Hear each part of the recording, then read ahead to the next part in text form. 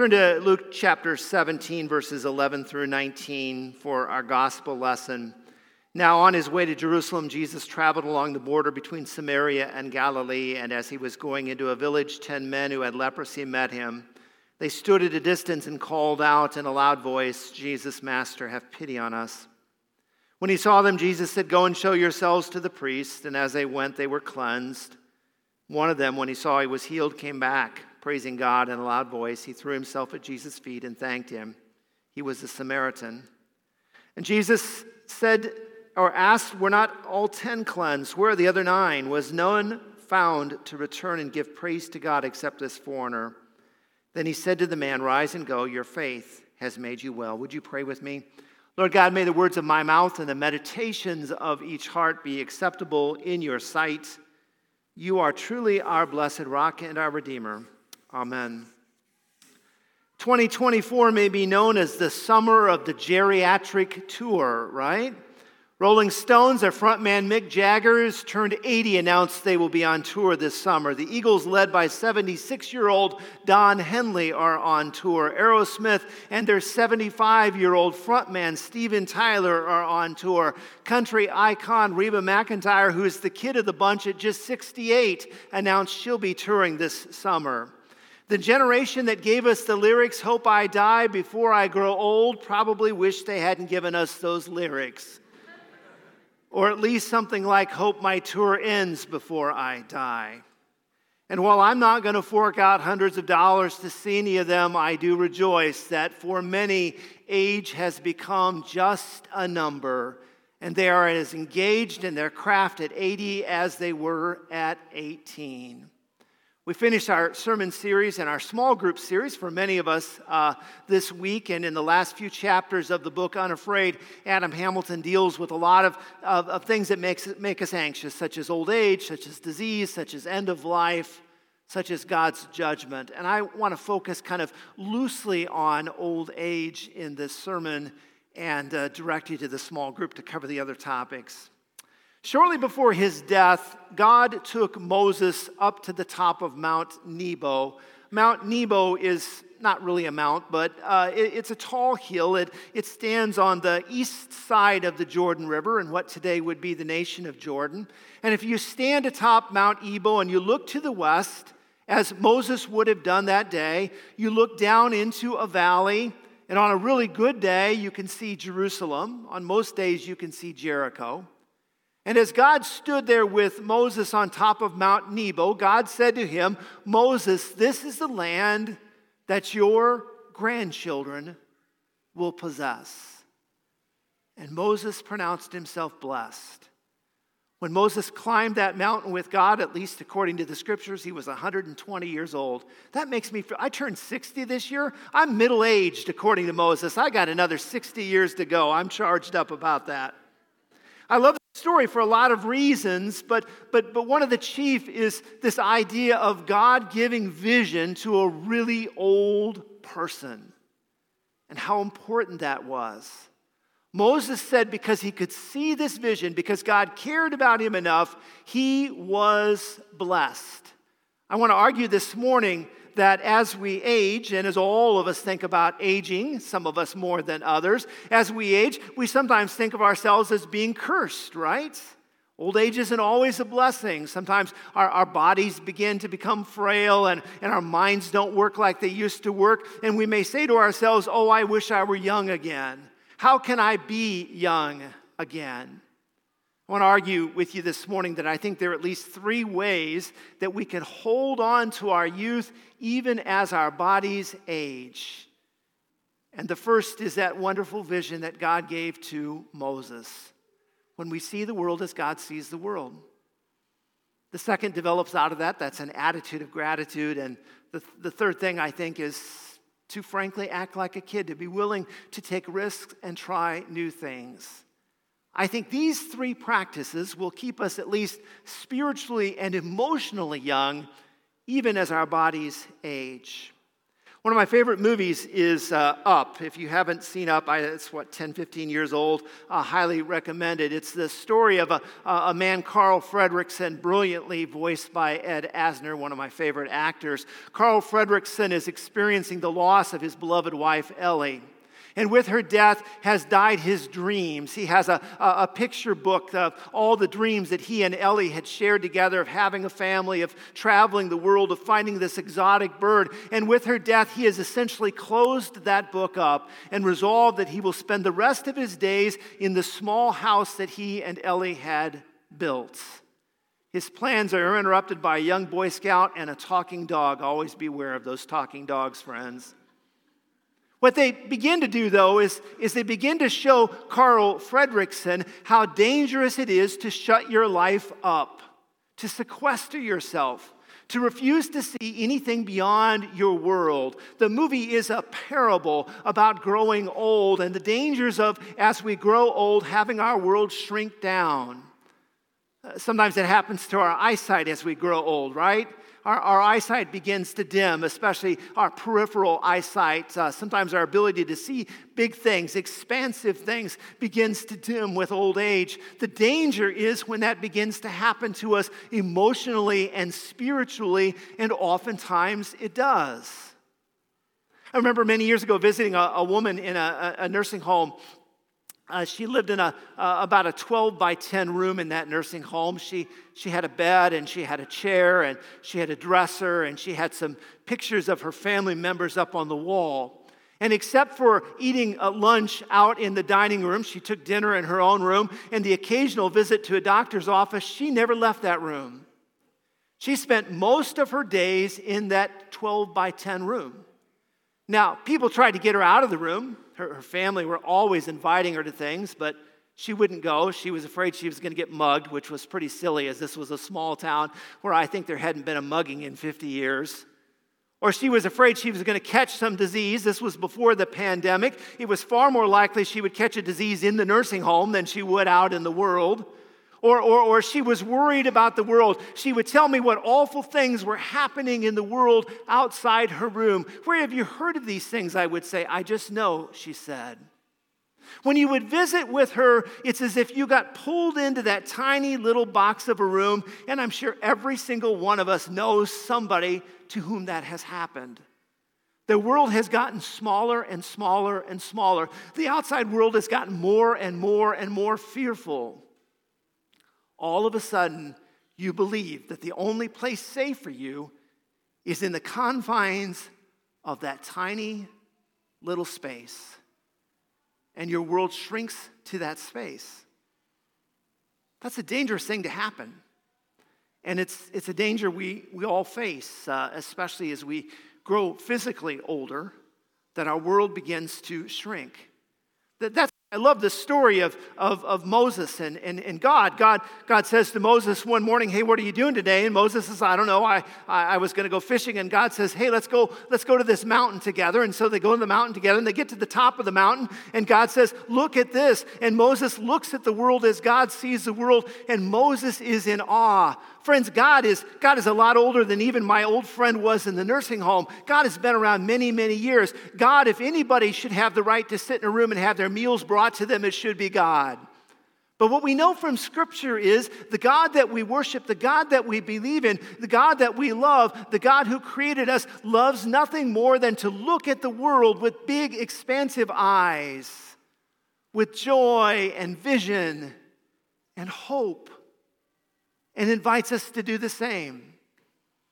Lamentations is this little book in your Old Testament. It's about 2/3 of the way through your Old Testament. If you haven't read it, it's pretty depressive stuff.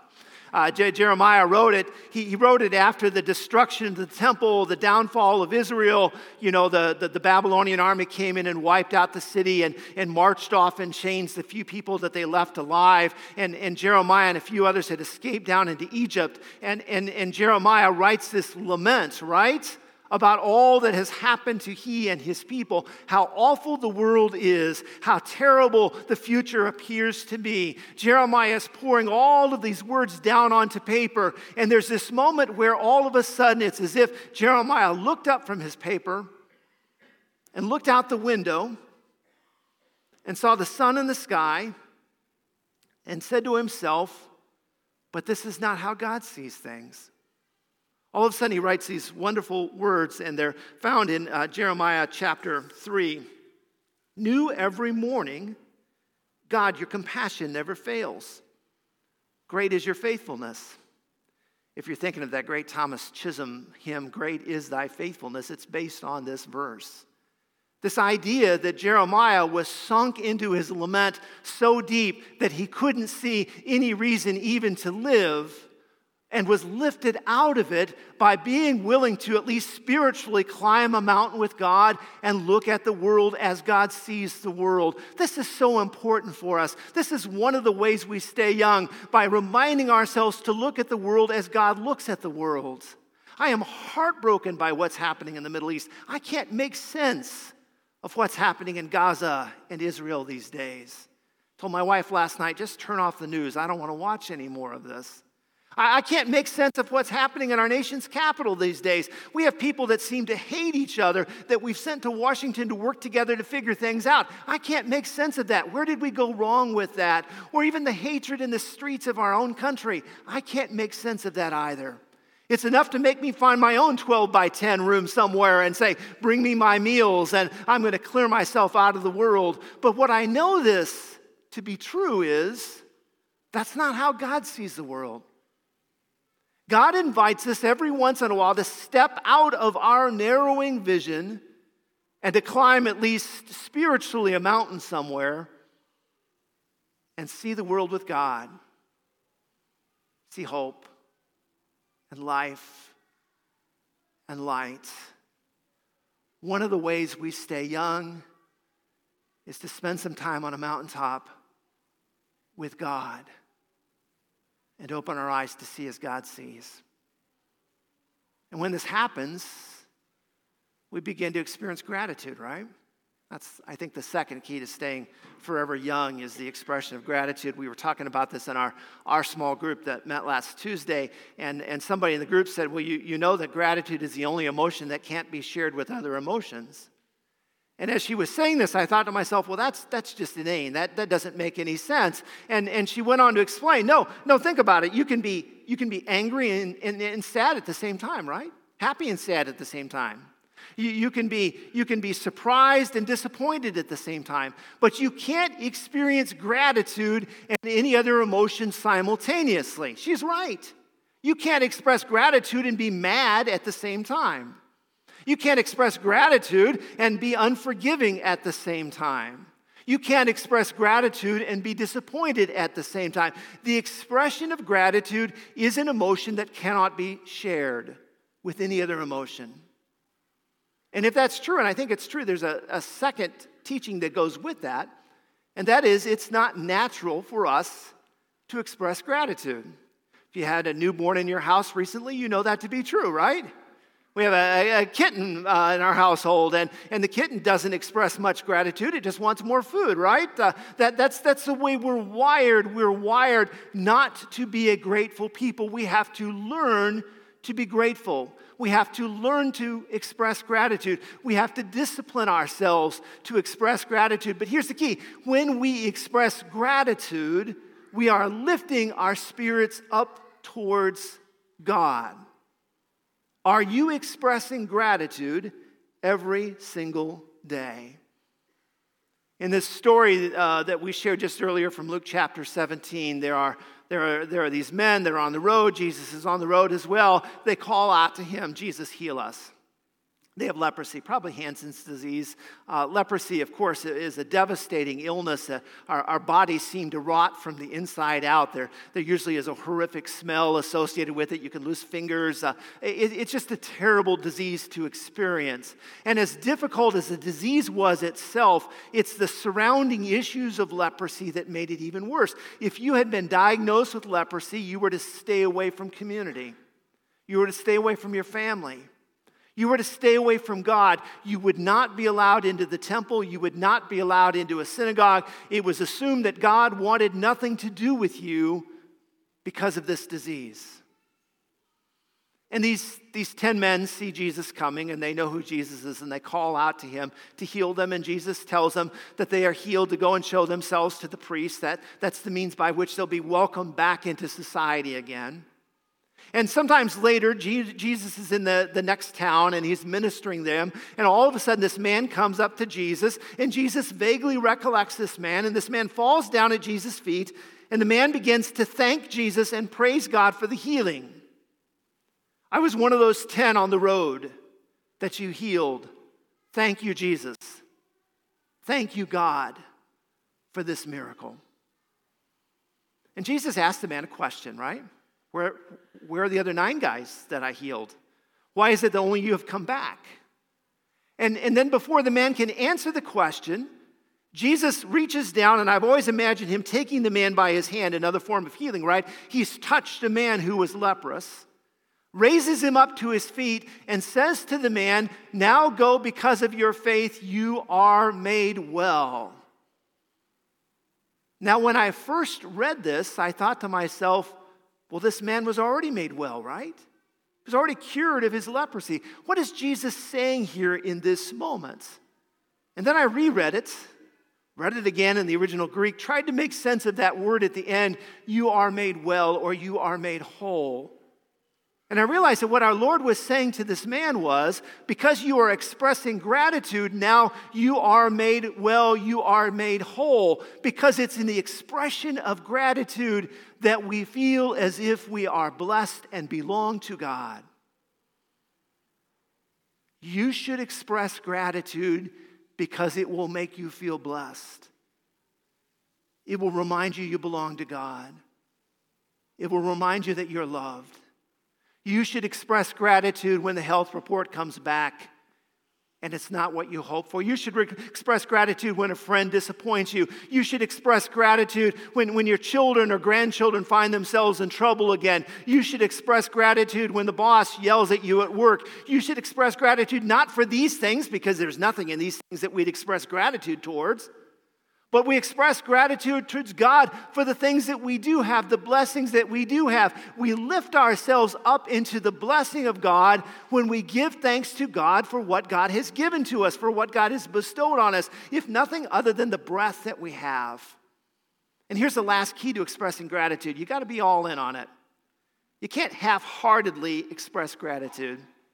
Many years ago, I heard Fred Craddock speak. He's one of my favorite preachers. And he was telling about the time that his 3-year-old granddaughter, Kristen, came to visit.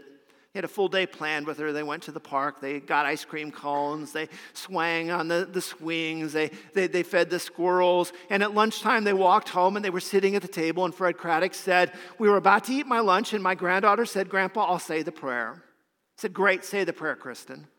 She said the prayer all 3-year-olds pray, right? God is great, God is good, let us thank him for our food.